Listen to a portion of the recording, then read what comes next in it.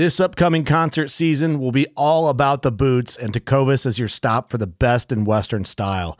Tecovas has seasonal and limited edition offerings this spring and summer, including men's and women's boots, apparel, hats, bags, and more. All Tecovas boots are made by hand in a time-honored tradition with timeless styles that are always on trend. And Tecovas has first wear comfort with little to no break-in period. It's hard to find this level of comfort paired with this level of style. Stop by your local Tecovas store, have a complimentary drink or two, that's WCB style, and shop new styles. The smell of fresh leather and friendly staff are at your service. Many stores even have leather custom branding to make your boots truly personalized. And with regular live music and events, there's no in-store experience like it. If you can't make it into a store, just visit tecovas.com. That's TECOVAS.com. They offer free shipping on all boots, as well as free returns and exchanges, and ship right to your door. Go to tecovas.com and find your new favorite pair of boots today. Fishing like a local isn't just about catching fish. It's about connecting with the environment and the people who call it home. It's about hearing the stories and traditions that have been passed down for generations and sharing unforgettable moments with the people you meet along the way. Fishing like a local is having an experience that stays with you forever. And with Fishing Booker, you can experience it too, no matter where you are. Discover your next adventure on Fishing Booker. The Fisheries Management Division is that conservation arm of Major League Fishing. It's a partnership between them and Gary, myself, and the Black Bass Stewardship Group. Be at an event, let's say we're at Lake Fork, we might have 3,000 fish catches over that one event. And so I told Gary, like, this data is gold. It's really good krill data because it's true. It's double verified krill data, but it showcases an advanced size class of fish that maybe doesn't show up in electrofishing as easily. And so one of the first things we did was just provide that data to the state agency. So whatever state was relevant to it, Kanyan built Google Drive folders. She actually is the one that has to do all the labor of taking the data off of basically the iPad, the website, and putting it into Excel spreadsheets and providing that to the state. Hey there, everyone. Welcome back to another episode of Impact Outdoors Podcast, and we're coming to you with another episode recorded live at the 2023 Hunt Fish Podcast Summit up at the Warren Ranch here in Texas. And on this week's episode, we've got my great friends Stephen Bardin and Kanyan Klein from Texas Pro Lake Management on the show. And, I've known Stephen and Kanyan for quite a while now, and they're really doing some great things in the fisheries management world for private lake and pond management, not just here in Texas, but across the country. But Stephen has also been spearheading some great conservation measures and helping develop some things with Gary Klein at Major League Fishing. They've started up the Black Bass Stewardship Group, and in turn have also got the Major League Fishing Fisheries Management Division going, which is doing some incredible research and some great conservation work at a lot of the tournament stops across the country. And so on this episode, we get to sit down and chat a little bit about all the stuff they've got going on here in Texas and across the country, working with Major League Fishing, and kind of hearing some of the insights about some of the hot topics in the fishing industry going on right now. So this is a great episode. Don't want to miss this one. And let's go ahead and jump right in right after a word from our sponsors.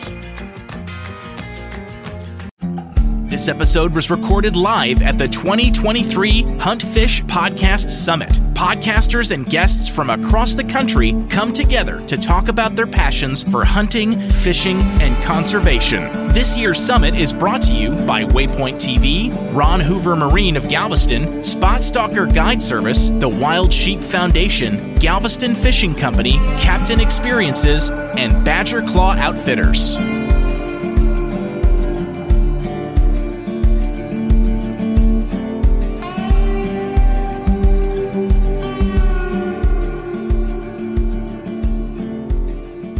Stephen, me and you have been trying to do this for since I started, because 3 years ago. So it took that long for us to get, because we're both all over the place so much. And it's been really cool to see all of the things you've been doing since we met. I don't even remember what year we met each other. It's been a while. It's probably been Let's see, we've had. Derek, this is the 10-year anniversary of us meeting. Well, perfect segue into this Perfect podcast. segue, yes. And then, so I met Kanyan. We got Kanyan Klein here with us, and you came. So like your dad came to Brigades, I think in. Let's call it 15, maybe. Yeah. 14, And then 15. did you come the next year, or was it? I came here as a cadet. Yeah. Yes. I remember, and I enjoy this ranch so much, and Brigades has like brought so many cool people together, and all the different relationships we've had come out of that. It's been really, really special. And now you guys are working together, like your Texas Public Management thing, and then now you're working. Stephen, like, tell us what's going on. Like, how's the business doing? Well, so first, I'm Stephen Bardin. You did an excellent introduction, Derek. Yeah, it's weird because I know you so much. Works, yeah. right, man? Yeah. So I own Texas Public Management. I started that company in 2011 while I was in grad school to help absentee owners manage their private lakes here in Texas. Through my company, I met Kanyan's dad, Gary, and invited him to Texas Brigades, to the Pass Brigade camp. And that was really kind of the start of our relationship. Gary and I now own a company together called Black Bass Stewardship Group. We can talk about it. It does conservation-related activities around events and brands, and really allows me to branch out beyond private lakes. Yeah. Kanyan, I met her immediately after meeting her dad, and at the time she was in high school, and she wanted to be a veterinarian. So long ago. Yeah, exactly. She wanted to be a veterinarian, and she actually spent a lot of time with my wife while she was in high school. Yeah, I actually shadowed his wife a few times and went to the clinic with her, and it was Nice. And it was a good time. pulled calves and all those things. Yeah. I went on a couple calls with her, and decided that she likes fish a lot more than she a lot more than being a vet. Well, imagine at the Bardin household, there's all the smells of the outdoors every day from working with the animals and the fish. And because I know when I used to come home, Sharice would be like, just go to the garage. Absolutely. Yeah, that's how you know whenever you come home and your wife, she gets home from the vet clinic, and you look at each other and you're like, who had the worst day? Yeah. Who gets the first round of the shower? So Kanyan's in high school. She is thinking she's going to be a veterinarian. Her dad would bring her to the house, and Casey and her would go out to the vet clinic, and he and I would go fish all day. And so we really got to be close. And then Kanyan decided to go to Tarleton State. That's the same university I went to, and was in the wildlife department. And it was a slow process, Derek. We slowly got her to switch over to the dark side, to the fishery side. Yes. Yeah, you just wanted to make tons of money, didn't you? Yes. Absolutely. I mean, who doesn't, right? Yeah, the fisheries field's where it's at for sure. So I feel like I'm telling Kanyan's story, but that's okay. So You can keep going. She finally does an internship with us. While she's at Tarleton, we're so lucky to have Tarleton close, and to graduate from the Wildlife and Fisheries Department, you have to have a 220-hour internship between your junior and senior year. So I run through quite a few interns every summer, and Kanyan applied and jumped on the team, and we had really enjoyed her. She graduates, decides to do fisheries, graduates, and goes to Parks and Wildlife.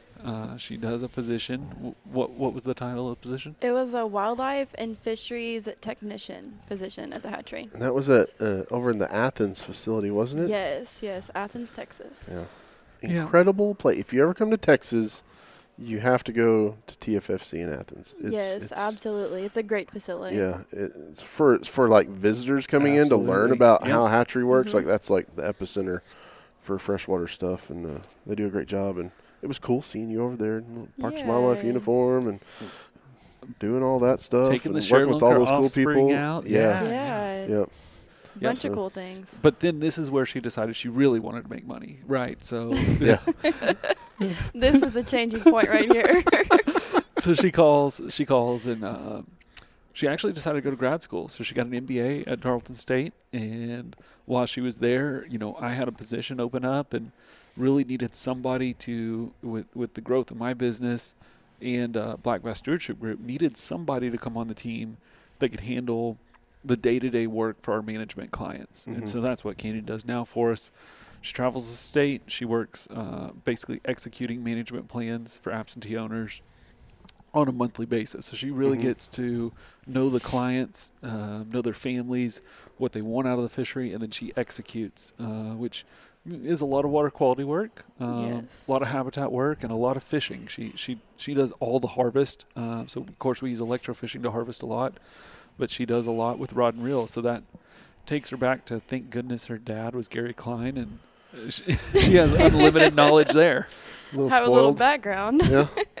Oh my gosh. Well, I remember when your dad first came here, and we had lunch out here, and me, you, and Gary, and somebody else was sitting out here, and I was just thinking to myself, like, this is just kind of surreal, because it's weird, because I watched your dad for so long growing up, and just an icon in the bass fishing world, and I remember I was like, I wonder what he's going to think about the brigades thing, and he was only supposed to be here for like in a couple hours, I think, and he didn't leave till like almost midnight that night. And I think I told Steve, I was like, yeah, I think you hooked him. Like, I'm pretty sure he'll be back next year. Yeah, and he came back next year for the entire time, 5 days, and brought his boat, and he's continued to come. He's 10 years. This will be his 10th camp. Yeah, 10 years. Pretty cool. Well, Brigades does that to you. I can remember being an adult leader and leaving camp and calling my wife and being like, it was a hard week, and I don't know that I'll ever go back. And then about 3 days later, you're like, I've got to do that again. Yeah. I say that every summer. And now we've both ran camps for brigades and camp coordinator. And I served on the Tex Brigades board. I was the first person to get term limited out of the Tex Brigades board. I had to kind of give up my position on the board this year, which is a good and a bad thing. Your wife is still stuck in that board. She's enjoying it. We love brigades, and I think her tenure is over in December this year, I believe. But it's been cool. Brigades has went through a huge, kind of change. Like, they've grown so much, since we've gotten involved with the group and stuff. And y'all kind of started that change, though. You had the Bob White and the Buckskin and the Bass Brigade, and then when you guys came on the scene with Coastal Brigade and did the split, that kind of changed everybody's mentality. That's when Ranch Brigade happened, and now there's 2 Ranch Brigades, and they're talking about a waterfowl that's out of state, and I think that Coastal kind of built that culture of we can keep growing.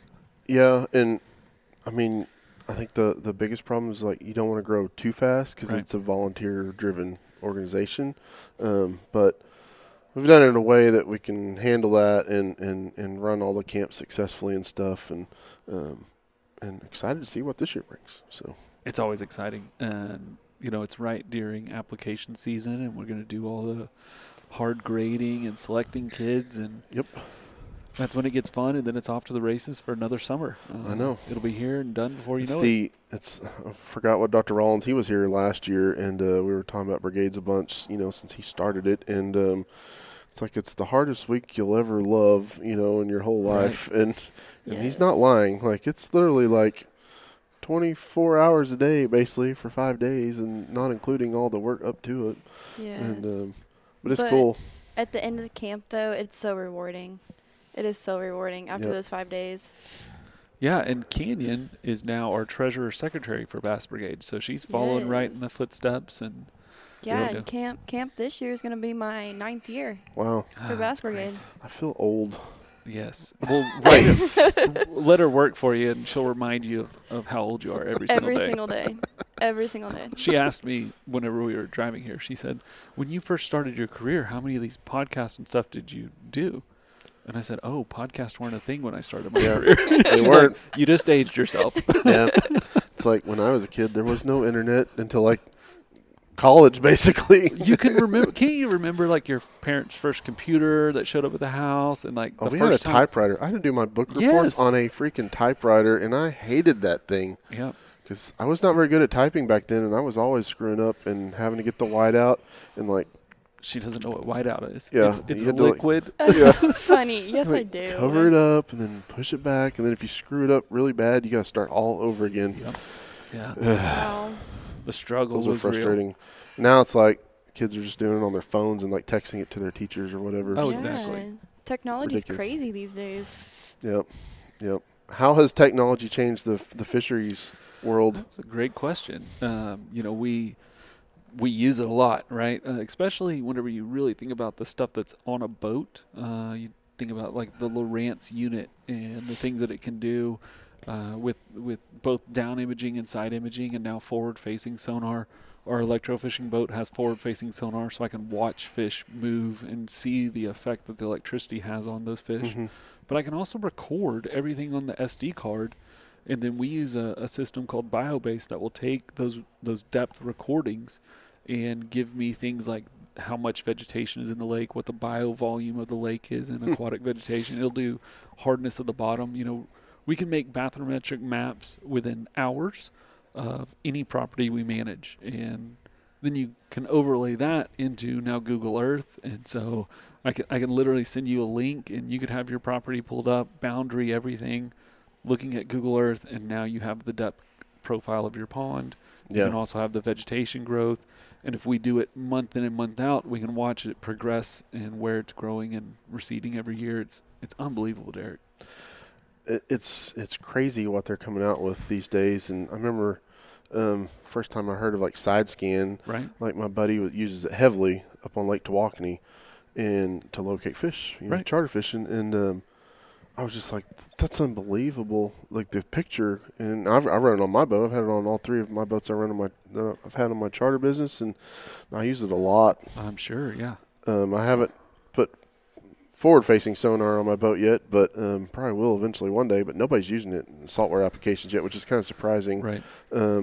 But I've got to fish with it, and I mean, everybody's like, it's like playing a video game. It's like, yeah, but it's still hard. Like you have to still hook the fish and stuff, and but it's very addictive. Well, and I can see why people like it so much. What you have to realize whenever you're looking at the depth finder, you're using forward-facing sonar specifically, is there's a delay. So what you see on the screen already happened. Yeah. Because by the time that gets back to your screen, it's the past. So you're really, even though it's milliseconds, you're looking into the past as what is in front of you. But, you can do, like with the Lowrance unit, you can do scout mode, which is a flat plane.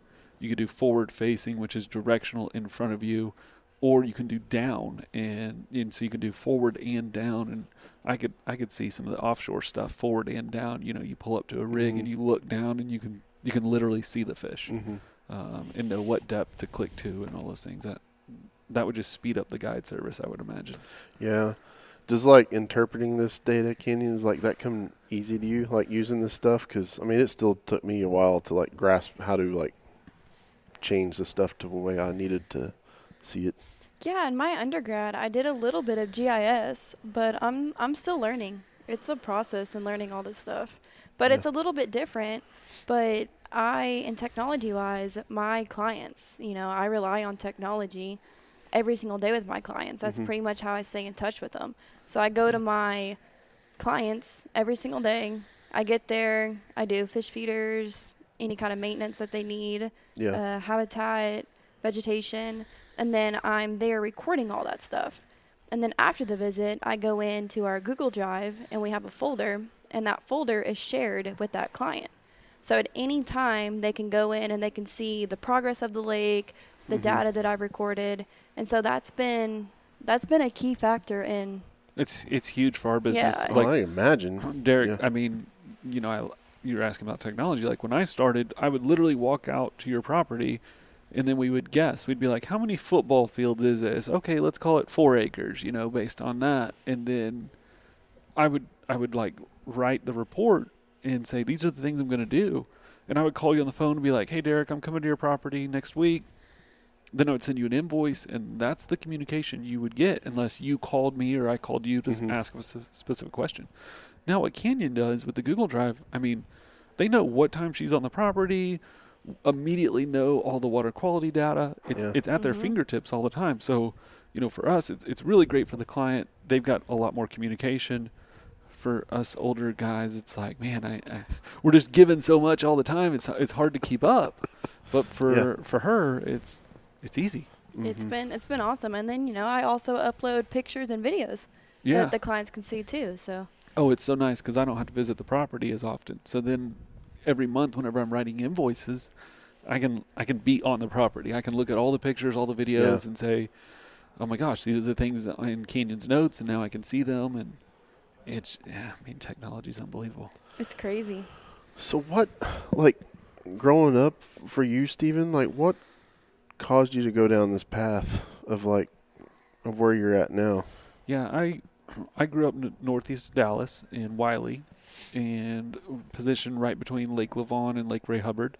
And my dad was a semi-pro fisherman. We were at a tournament every weekend, and I didn't really love it. You know what I mean? I didn't love the travel. I didn't love the weigh-ins. The thing that I liked was walking the shoreline, fishing, the actual competing part outside of the tournament. And whenever I was kind of old enough, my parents would, let me get on the bike and travel. We had a local stream I would fish, and then eventually I would sneak into ponds, and some of those things would happen. And eventually, though, there's this one pond, and I knocked on the lady's door and asked if I could fish, and it was a math teacher I had. My 6th grade math teacher was who owned the pond. And, long story short, she would let me fish the pond, but I would have to do work while I'm there, help her husband with the fish feeder, cut cattails, spray cattails, burn those kind of things. Yeah. And over time, Derek, I would literally fish it once a week. So over time, I would see things like, whenever we burned the cattails off the shoreline, the water color would change over the next few weeks. And I would notice things like that. And it became really intriguing to me that somebody who owns a pond can make small changes and it would have big impacts on the fishery. And just the idea that we could control an environment was pretty cool to me. And it came natural. I would see things that are happening and I understood them right away. So whenever it came, time for high school and you start really thinking about your electives, I took an elective in aquatic biology. I really enjoyed that class. It was very easy for me. Time for school, and I just was telling everybody I'm going to be a lake manager. In my brain, I thought that meant Texas Parks and Wildlife would hire me. They would assign me Lake Lavon. That would be my whole job. I would just live on Lake Lavon and catch crappie. But I knew in my heart that somebody was managing fisheries. And as I progressed through school, and I got really lucky to work for a guy named Harold Arms at a small fish hatchery, and he did pond stocking. And I learned about the pond management industry. And that's really, I take the things that I learned from Ms. Clayton, my math teacher, and just how we can create control on these small environments, and how I understood that naturally and kind of parlayed that into a business that in West Texas, we have a lot of absentee owners. We have a lot of people that, they may not see their property for 3 to 6 months. And in a pond, if you miss it for 3 months, you've missed a lot. Yeah. And so it really, just all those little components, luckily came together at the right time. There was nobody else out here doing this. I married Casey, and she was a veterinarian. She got her degree in veterinary medicine, and she got a job in Comanche County. So it all came together at the right time. But I push it back to when I was 13 years old, that math teacher who just said, you can fish, but you have to help. And that work ethic and the things that it taught me, that's really where that spark started. Mm-hmm.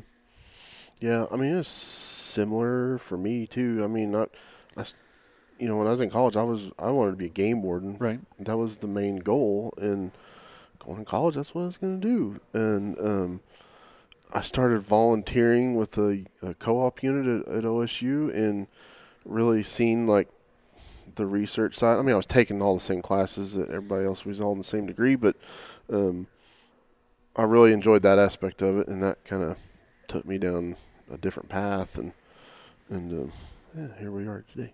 So, I really, really enjoyed that side, and had a lot of friends that went into the game warden route and law enforcement stuff, but I've really enjoyed working in the fisheries field from a biological standpoint, and never thought I'd end up in Texas working on the coast. When they tried to hire me down here, I was like, Like you guys know, I've never really spent any time, never been there. Freshwater, not saltwater, but Right. A lot of the stuff carries over. Absolutely. And I realized that really quickly. So, and 20 years later, I'm still there. Still there, man. You're getting close to that retirement age. That can happen any minute. Yeah, it'll be nice when it does. I know that. So, Yeah, I mean, more, that's so cool. Congratulations, by the way. 20 years at doing anything is very impressive. yeah, it's That's awesome. flown by too. Yeah, I mean, I remember when me and Sharks moved down here, I was no kids, and they weren't even in the picture yet. And now we've got our family. We're rooted down there on the coast, and it's been pretty cool. So Yeah. getting to train our little mini-me's and the Yeah, love but- of the outdoors. With a mom like Shars, I bet they're brilliant. Oh, yeah, we've already talked about that. They're super freaking smart, so they don't get it from me. So Well, that's true. You're just a fish head. I just take them outside, so. Yeah. But yeah, that's cool. And one of the things I wanted to ask you about, with the business y'all are running, I know you get a lot of people call and ask, like, hey, I've got this pond. I want to catch big fish. Can you just put some fish in? Like, what are, Right. I mean, what's your process, I guess, when dealing with new clients on stuff like this? That's a great question. So it always starts with the goal, like you just said. Like, I want to grow big fish. Like, we want to refine that a little bit. So we want to say, okay, like largemouth, 99% of people, that's what Yep. they're talking about. Okay, what is big to you? Because let's take Gary Klein, Canyon's dad. Like, what's big to Gary Klein is very different than what is big to somebody who doesn't grow up with that background. Mm-hmm. So is big 5 pounds, 7 pounds? Like, let's define a number. Once we kind of define that number, then we got to take a look at what you actually have. So for us, that usually involves electrofishing, or if we can't get the electrofishing boat into the lake, then we would have to do some sort of angling, trapping, seining, combined sampling methods. But we want to quantify, what do we have forage base? What do we have for starting, base of the largemouth bass? And within that, we're going to collect a lot of data. We're going to collect lengths, weights, species. We may pull some otoliths and do some age regression, things like that, to really identify what the population looks like on that day. Then we'll look at other resources that you have. Do we have gaps in the food chain that we can kind of improve the lake by exploiting? Are you currently feeding the fish? Like, we'll just put together a whole plan to where we can maximize the environment. A lot of that has to do with habitat as well. Most reservoirs are very habitat limited. Number one, it's pretty costly to put habitat in initially. Number two, as they age, they just accumulate silt, and trees and things that may have been left will decompose. Mm-hmm. So by the time we get a hold of a reservoir, it's usually habitat limited. It has some sort of fish population that may or may not be stunted. And so a lot of our work in the beginning is define what we have, and then can we change that, or should we start over? If we can change it, then we craft a management plan that usually involves a component of harvest, a component of forage, increasing abundance or density, or both, a component of habitat, and then a component of water quality. Mm-hmm. And that's really where Kanyan then comes in. We have the plan. We usually try to write like a 1 year immediate, these are the things we want to do, and then try to project that out over 5 years. And so then Kanyan would be the one that executes. She would have the list of activities she has to do every month. She would go out to the property, and like it sounds silly, but probably the most important thing she does is just fish for 3 to 4 hours on the property. Darn. Right. Yeah. Right. But you learn so much from it. The time Yes. on the water, the things you're observing, and you're actually getting that harvest done. And most ponds are under harvested, so having somebody dedicated to that job becomes very important. So what all data are you taking from the fish that you collecting on the hook and line sampling? So with each fish I catch, I take a weight and a length. Mm-hmm. And then I check it to see if there's any parasites on it, if it's looking healthy. And then it's cold. And then you hear that. And then it's cold. It's not, and then it's released. She makes it so simple. The majority of fish that you catch, unfortunately, have to be cold in a lot of these environments. Just a maintenance harvest every year is like 25 pounds per acre per year. So whenever, you've got a 40, 50 acre lake, she's right, like almost every fish is cold. There'll be a slot limit that we use, a harvest slot, but majority of them are cold. And the cool part for me is she takes a picture of every one of them. And so then there's little things that she doesn't collect that I can then go back and look at.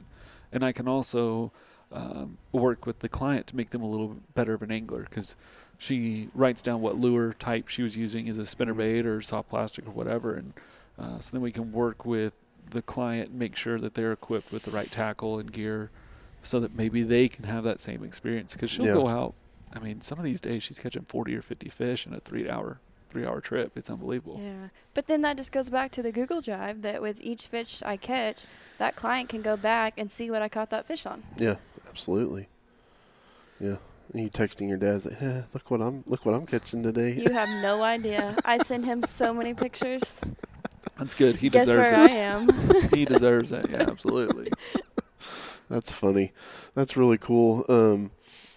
So this is all, progressed into like what you and Gary started with the Black Bass Stewardship Group. So talk about that and kind of y'all's relationship with the Fisheries Management Division with Major League Fishing. Absolutely. And I mean, this has been really cool to watch the last few years, how this has blown up. So about the time we met Gary Klein, they had just launched Major League Fishing. So the first year Major League Fishing was 2011. We met him probably, let's say, 2013, maybe 14. And at the time, that was a made-for-TV show where the traditional 5-fish angler was actually competing in a format where every fish counts a cumulative weight for their entire day. And it was made for TV. You had zero practice. You would just show up and fish. Through time, they decided to make that a whole league, where they would travel, and that would be the primary format that they competed under. So in 2019, 80 anglers joined what became called the Bass Pro Tour. The Bass Pro Tour, those anglers would compete under that catch, weigh, immediate release format with an onboard official, and it would be cumulative weight. Well, at that time, Gary and I had identified that as a league, there's some responsibility that comes from that. You're on a national circuit with, these well-known anglers competing, and you have a responsibility. And that responsibility kind of stemmed from the format. The format naturally reduces things like, fish movement, stockpiling of fish, or, nest loss through some sort of predator whenever the fish is removed from the nest. The catch, weight, and release format also really eliminates, bear trauma or the need to fizz fish. Like, there was a lot of really great conservation elements, but it perpetuated the stereotype that bass need heavy conservation or limited harvest, things like that. So Gary and I knew that there was all these conservation components, and so at the start of the Bass Pro Tour, we also started Black Bass Stewardship Group with the idea that we would help Major League Fishing as a consultant with how do we handle this conservation message. Yeah. Through a lot of conversations and kind of understanding the industry, that evolved into what's called the Major League Fishing Fisheries Management Division. And the Fisheries Management Division is that conservation arm of Major League Fishing. It's a partnership between them and Gary and myself in the Black Bass Stewardship Group. The primary thing we started immediately was every single angler, whenever they caught a fish, they would weigh it on a scale. The official would then sit down and write in the iPad the species of fish they caught and the weight they caught. And there, in the form, unbeknownst to the fans, there was all these other things that they were collecting. They were collecting the depth in 5-foot increments that the angler was fishing in. They were collecting the type of habitat, whether it was a dock or vegetation or whatever, a category of where on the lake they were. Were they in bays, pockets, streams, open water? Where were they? Also, because of all that was in an iPad, it had a timestamp and then a GPS location for that fish. And so looking at the data sets on the Bass Pro Tour, Derek, we may be thinking, we may be at an event, let's say we were at Lake Fork, we might have 3,000 fish catches over that one event. And so I told Gary, this data is gold. It's really good krill data, because it's true. It's Yeah. double verified krill data, but it showcases an advanced size class of fish that maybe doesn't show up in electrofishing as easily. And so one of the first things we did was just provide that data to the state agency. So whatever state was relevant to it, we built, once again, Google Drive. Kanyan built Google Drive folders. She actually is the one that has to do all the labor of taking the data off of basically the iPad, the website, and putting it into Excel spreadsheets and providing that to the state. So we started with that shared data. In 2021, we expanded to also be doing some fish habitat work. And we started what we call the Major League Fishing Lunker DNA Initiative. And that's where we take a mouth swab of any fish that's 7 pounds or larger, and we send that collected sample to Auburn University and Dr. Peatman's lab, and he analyzes those fish for percentage of Florida genetic within that largemouth. And so, fast forward 3 years down the road, we've done hundreds of fish. We've started seeing a few trends, not really a lot, because as well as I do, it's very hard to catch fish that are over 7 pounds. Yeah. And the numbers that you need to understand a population.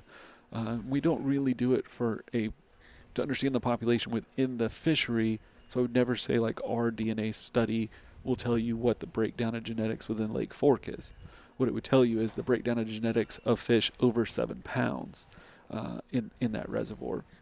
So we do those, and we've had some great partners join the team. Minn Kota helps us with all of our habitat restoration projects.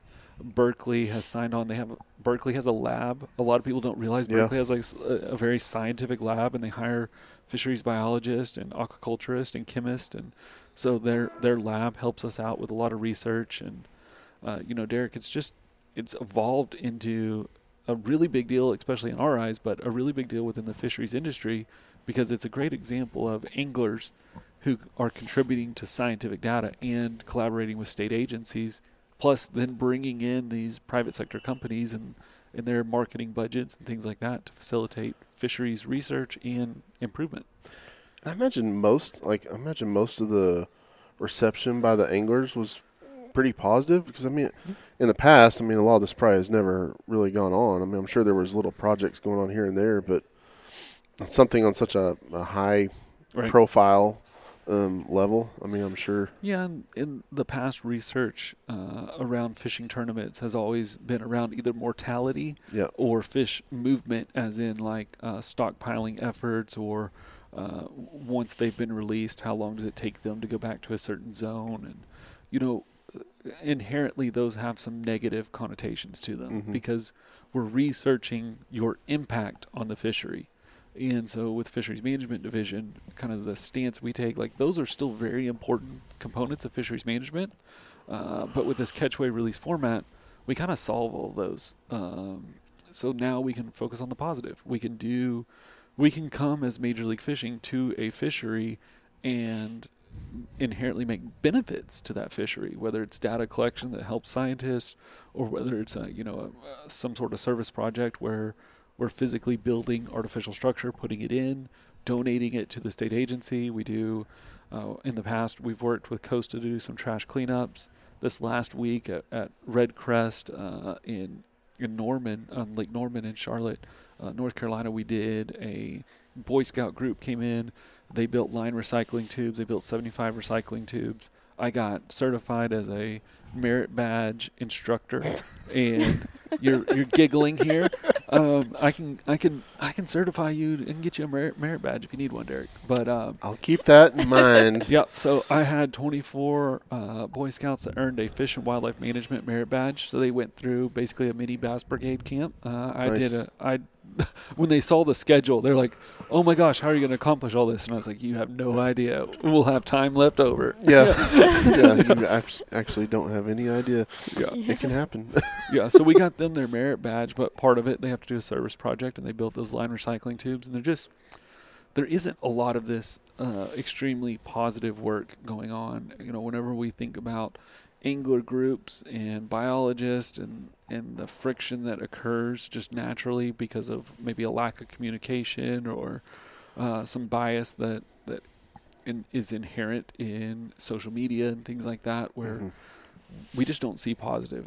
And for our fisheries management division, that's all we have is positive. We don't have people that come onto our social media or comment on things we're doing and they're negative. That doesn't happen. Mm-hmm. I think a lot of it too is like a lot of the good stuff never gets coverage. Right. Like it's hard, because like it's all the negative stuff that blows up the internet. But y'all have done a good job with the business and with what y'all are doing with this partnership with MLF and stuff, and highlighting some of that stuff. Because I see it all. I know I follow you guys, but I see it all over on different pages. Yep. And stuff, and that's really cool to see. Yeah, we've. I was really lucky whenever I started my company. I did the hashtag Real Biology and got that to where it had quite a good following, and we have apparel and things like that have that. I know. I got an email saying my shirt was printed for the Bass Brigade fundraiser, and hopefully it'll be at the house next week. It'll be there when you get there. Nice. Yeah. So we've built a brand around it. A really educated angler, a good steward. We built a brand around that, and we have some great fans that really promote our things. And then the media, the fishing media, has gotten behind it. People like Jay Kumar, Ken Duke, those people were hungry for content that's positive and that shows what anglers can do. So whenever we provide that, they do put it on their social media and they get it out to a larger audience. And I've been very lucky to know Walker Smith at Wired to Fish, and we're contracted to do a lot of articles for them, but in turn we built this great relationship to where when we have cool things that happen that should get media attention, Wired to Fish is willing to, share and post those things as well. So it takes everybody, and I tell Gary all the time, he gets a little frustrated because he wants the ball to move quicker. Yeah, I'm the same way. And I tell him all the time, I'm impatient. This is a progress. But this is a culture. This is a culture change that we have to have first within our league, and then outside of our league, and into the fishing community. And that's not going to be won overnight. There's a lot of things, and I relate it back to I'm a biologist, just like you're a biologist, and one of the things as a biologist, you want to put your nose down, you want to do good work, collect data, make positive changes, and that's what you care about. And inherently, you're a little apprehensive about bragging on yourself and bragging about your work. And as an entirety, the fisheries industry has been that. The fisheries management industry. We just don't like bragging on ourselves. And so it's allowed this gap to grow between biologists and anglers over time. And at the Fisheries Management Division, we really try to bring that gap back together and bridge. And I try to brag on other biologists and what they're doing. One of the series is that we do on the Major League Fishing website is called Meet Your Biologist, where I interview local biologists for, we did Lake Norman, we've done Grand Lake, the biologists that are actually doing that work. We try to interview them and show the world that they're fishermen too. They love the fishery they're on. They've got diverse backgrounds. They're diverse people, but they're fishermen just like the rest of us. Yeah. Yep. What I got to ask the question about we're talking about forward-facing sonar and stuff. All these giant fish that are getting caught now. It's like that's pretty cool to see. Do you think that we're now seeing that so many of these lakes, these fish are coming out all over the place now? Some more than others, but just probably because due to pressure. But I think that's only going to help us kind of solve the puzzle of the bass and like seeing how these things can hold larger fish more than we realized, I guess, before. Right.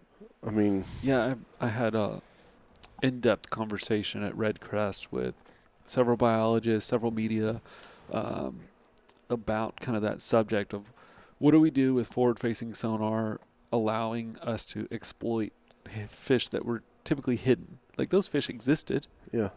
They were the exceptional individuals, and exceptional individuals within the fishery were smart. They had very unique home ranges. Maybe they were in an area of the fishery that wasn't easy to exploit them, to find them and capture them and those kind of things. So forward-facing sonar has allowed people to see these fish. And as technology improves, it's only going to become more efficient. Mm-hmm. So it's going to, like with the Shared Lunker program, it's going to allow us to collect more information and data on those fish. I mean, if you had to say, is there a 20-pound fish in Texas right now, I would lean towards yes. Without forward-facing sonar, we may never see that fish. It would be such a minute chance that fish existed on that day in a catchable zone of a lake where an angler actually was, because there may only be that one in that fishery, and the forward-facing sonar just maybe provides us a little bit better of a chance of seeing that fish. Once that fish is captured, then it comes down to anglers now have GoPros on their boats. They're videoing everything they're doing. We have the Share Lunker program to where if it's in season, that fish can be donated. We can then get offspring off of it. If it's not in season, they could remove a scale and let us do the genetic component of that fish. And Texas Parks and Wildlife has done a beautiful job retrofitting their genetic lab to not just look at Florida versus native genetic. Now we're starting to look at maternal genetics and really trace a lineage of these fish. And as that progresses over the next decade, it's going to be pretty unbelievable, because then we could take the lineage of a fish and start identifying components of that genetic sequence that maybe unlock growth. Maybe they unlock something like disease resistance, longevity, like lifespan, cold tolerance, or heat tolerance. And if we could find those things in the genome and start to select those in the breeding process, what we would end up with is a bass that is more functionally developed for Texas bodies of water. Right.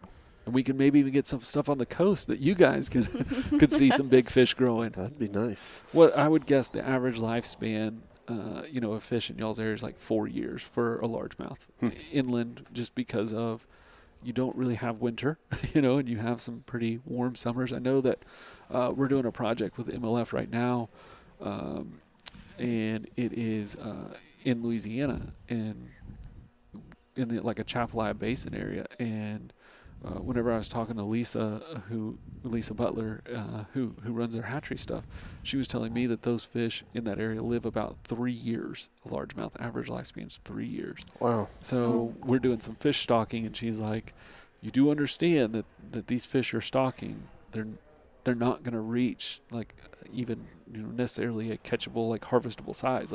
They're just not going to do it. It's too warm here. So if we can use some of the genetic component that we're learning to unlock those pieces of code, it would be like many other industries, like the tilapia, the aquaculture industry with tilapia. They figured these things out 10 years ago for tilapia. They can now have a batch of tilapia where every offspring comes out as a male, and it has this quick growth rate. They can get it to a 1 pound fish in 8 weeks, and then it can go on the table and you can eat it. And they don't have to put a lot of hormones in that fish to make it happen. We could do the same thing with largemouth. We could kick out 90% females, and they could have these 15, 20-year lifespans and these exceptional growth rates, and there's no telling. Yeah. It's it's a little bit different application, but on the coast, they're doing this oyster farming, I guess you want to call it, mariculture growing now. And they're kind of bypassing the issues we face with live reefs on the bottom of the bays, dealing with sedimentation and commercial harvesting, as far as dredging activity and stuff like that. So they're basically hanging structures to grow oysters just in the water, not relying on the reef to be sustainable. Right. And they grow faster. They grow in a more desirable shape than the wild native oysters do, and they've sped the process up by almost a year by doing this, which turns money quicker for these businesses. And I really hope that the industry moves more that direction as far as oysters are concerned. It's such a big hot topic down there. But with we're dealing with stuff like these natural events with hurricanes and stuff we keep having every 6 to 8 years down there. It's it just keeps destroying everything we work to build, and it's we need to come up with something better.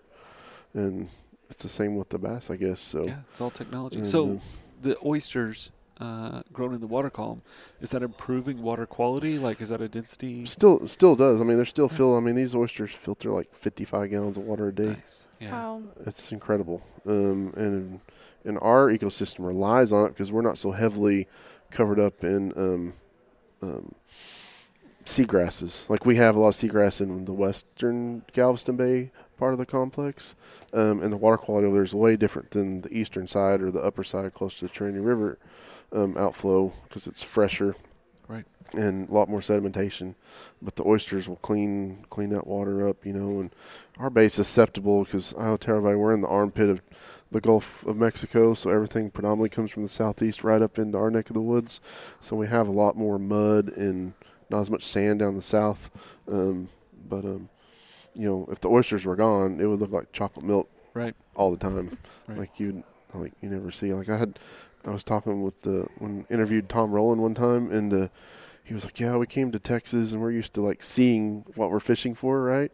And like they launched a tournament like right out of Chemo's, right by my house where we keep our workboats, and he's like, we had no clue what we were doing. Like we were blind as a bat because we never fished anything right. like this there here in Texas and like Louisiana. They still figured it out, but yeah, it's totally different. Yeah, so that's when those electronics become so important. Yeah, Yes. yeah, and it's no different than what we're using for like game cameras for chasing whitetails and stuff. I mean, right. It's a similar application. I know there's a lot of controversy about that, but whatever new stuff comes out, there's always going to be absolutely like that's not fair and that kind of thing. And I don't know. You still got to figure out how to use it. You still got to catch the fish and everything else that goes along with it. So I don't have a problem with it. Yeah, Kanyan's dad, he and I have talked about it a lot. And he's kind of the same mentality you have, Derek, which is, first you have to get the equipment. Then there's a learning curve on what does it actually mean. Yeah.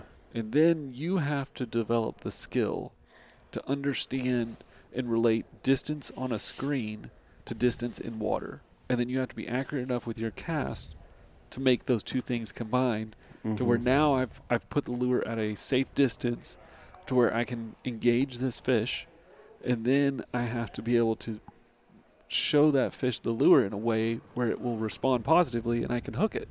Yeah. And you have to do that remembering that what you see on the screen already happened, and you have to inherently understand that. Now he will tell me that people like Kanyan, that are much younger than us, they understand that easier. The video game kids, no, seriously, he tells me all the time that they relate distance on a screen to reality better than he can.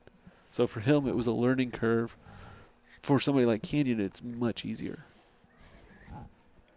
And I'll need to bring it down there, bring the setup down there, and let's go try it on the jetties. I think it would work exceptionally well looking for fish.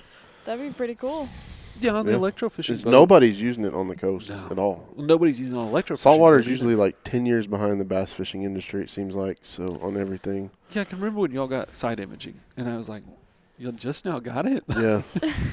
It's like, well, it's been available, but nobody uses it.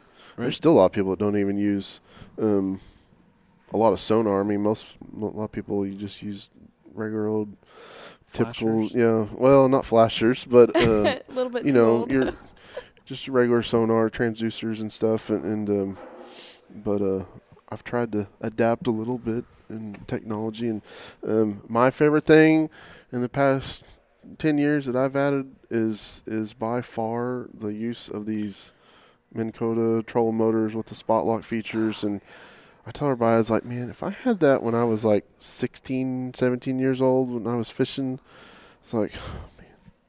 I mean, it's a game changer, right? And when wind becomes not an issue, wind is no issue. I'm just going to stay right here, and I can accurately cast like that.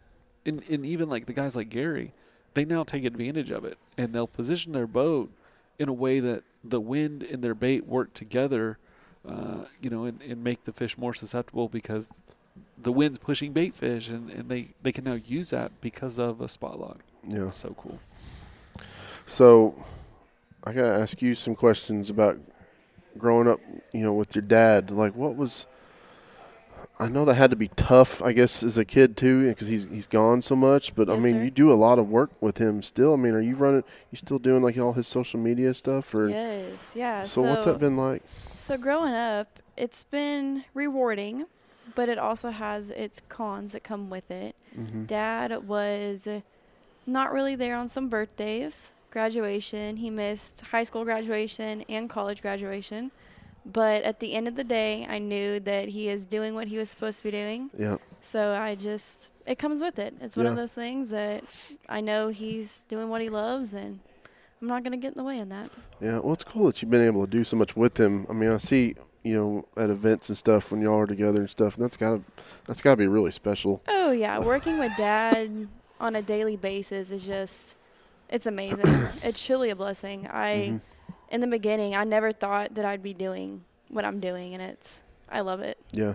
Now, whenever you were a kid, you were on tour with him a little bit. Yeah, we traveled with Dad. Every single tournament, we were right with him. Until how old? Until I was in 3rd grade. Yeah. So you were homeschooled and just traveling the road? Yeah, living traveling like on the gypsies? road.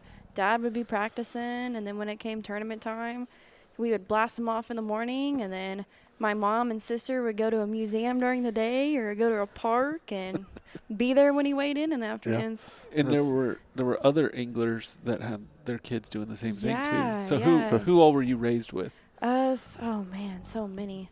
But a few. We were raised with Kevin Van Dan's kids and Alton Jones Jr. kids and a couple more. That's very cool. Yeah, it was a good time. We would always try to find something for the kids to do during the day. Yeah. It's probably not a bad group of people to grow up with. Absolutely not. This year, Kanyan asked for some time off in the winter, in January, and she went with her dad to Florida for a week and pre-fished and had your first experience with the lock and all those things. It was amazing. Just being in the boat with him it's a whole different experience. Yeah. That's pretty cool. He's pretty intense when he's pre-fishing or fun fishing. Man, he is intense. But the cool thing is, I could ask for those days off because I got a pretty cool boss. Yeah. Oh, okay. Well, here it comes. Yep. Buttering you up. I see more time off in the future now. Right? Yeah, I do too. So, well, this has been fun, finally getting to talk to you guys and stuff, and kind of let us know where people can follow what you guys are doing on all y'all's pages and stuff. Social media, man. Facebook, Instagram, YouTube, website. We got at TX Pro Lake. Yes. That'll get you everything that I'm personally doing. Mm-hmm. We have a standalone Texas Pro Lake Management Facebook page. We have Black Bass Stewardship Group Facebook page. On Major League Fishing, we'll have on their website, we have the Major League Fishing Fisheries Management Division. It's on the main page, big blue logo. Mm-hmm. You can click it, and it'll have articles. And then Kanyan, you have Instagram, and what is it? Yeah, you got Canyon's Catch and all that stuff. Yeah, that's something that I'm trying to get out there. Yeah, well, we'll make slowly, sure. And, but it's a process. Yeah. It's a process for sure. Yeah, I think, for me, social media has always been this fun way to interact with pond owners and fishermen. But Kanyan's got such a cool story to tell because of her dad, and now she's living it on the water and kind of making her own adventure. And, she's young and she's a female in this industry, and there's a lot of content there, so it's fun to watch. Yeah, it's been cool. So we had the Gale Force twins here last year from Florida. Yeah, I saw that. Man, I was just telling them, it's like I've only known you guys for just a little bit, but I'm so proud of what you guys are doing. Right. And it's like what you're doing. It's like you're doing such cool content at such a young age, and bringing people into the sport. It's what it's all about. So it's so easy to do what you love and talk about it. Yeah. So it's same thing with Canyon's Catch. I kind of, like Steven mentioned, I have that kind of unique background in the way I was raised and on a day-to-day basis. So, I thought that would be pretty cool to kind of tell a story with it. Yeah, that's cool. Well, we'll make sure and put links to everything, all the pages and everything in the show notes for the episode and stuff. And, I know we've got you guys scheduled for some more podcasts this afternoon. And no, this is great. This summit is so unique. Whenever I'm at Red Crest, I might do one or two fishing media podcasts, and that's an opportunity for us. But it's rare to have a dedicated time and space, and you have so many podcasters that have similar backgrounds and content and goals. We want everybody here really just wants to bring more people into their respective sport and promote all the great things that are happening within it. So thank you for the opportunity, Derek. Absolutely, Yes, man. thank This you. this has been really cool to kind of start and see where it's gone the last 3 years, and who knows where it's going to go. So Yeah, we watched it. I watched it from afar the first year, and then last year just texted you and was like, "Dude, I wish I was in town. I was on an MLF trip." And then you got with me early this year and were like, "These are the dates." And this year's been crazy for so many people because the Right. dates it's been hard to juggle all the schedules and everything this year. But man, we've had a great turnout. So we've got almost 30 people here. Right. So and Major League Fishing is competing on Lakes Douglas and Cherokee starting this week, and so I kind of shuffled my schedule around too, made sure I could be here because it's definitely important for us. It's such a cool opportunity. So awesome. Well, I appreciate it. Appreciate y'all's friendships and stuff, and hopefully we'll get to sneak in some more fishing today. And we're having crawfish tonight, so I don't know. Hopefully y'all can stay, but don't try to compete against Kanyan. It's not fair. All right. Well, it's good seeing you guys. Bye. All right, well, that's going to wrap up this week's show. I want to thank Stephen Bardin and Kanyan Klein for coming to the summit this year. It was great having some time to spend with them and chat about everything they've got going on, and just really enjoy listening to Stephen talk about the fisheries world, and he does such a great job and is doing a really good job with the company and all the things they've got going on. So thanks to them. We've got some more great episodes coming up from the Hunt Fish Podcast Summit this year, and we'll be getting those out here soon. And we really appreciate you listening, and make sure you hit the subscribe button and stay tuned for more episodes. Until then, we'll see you out on the water.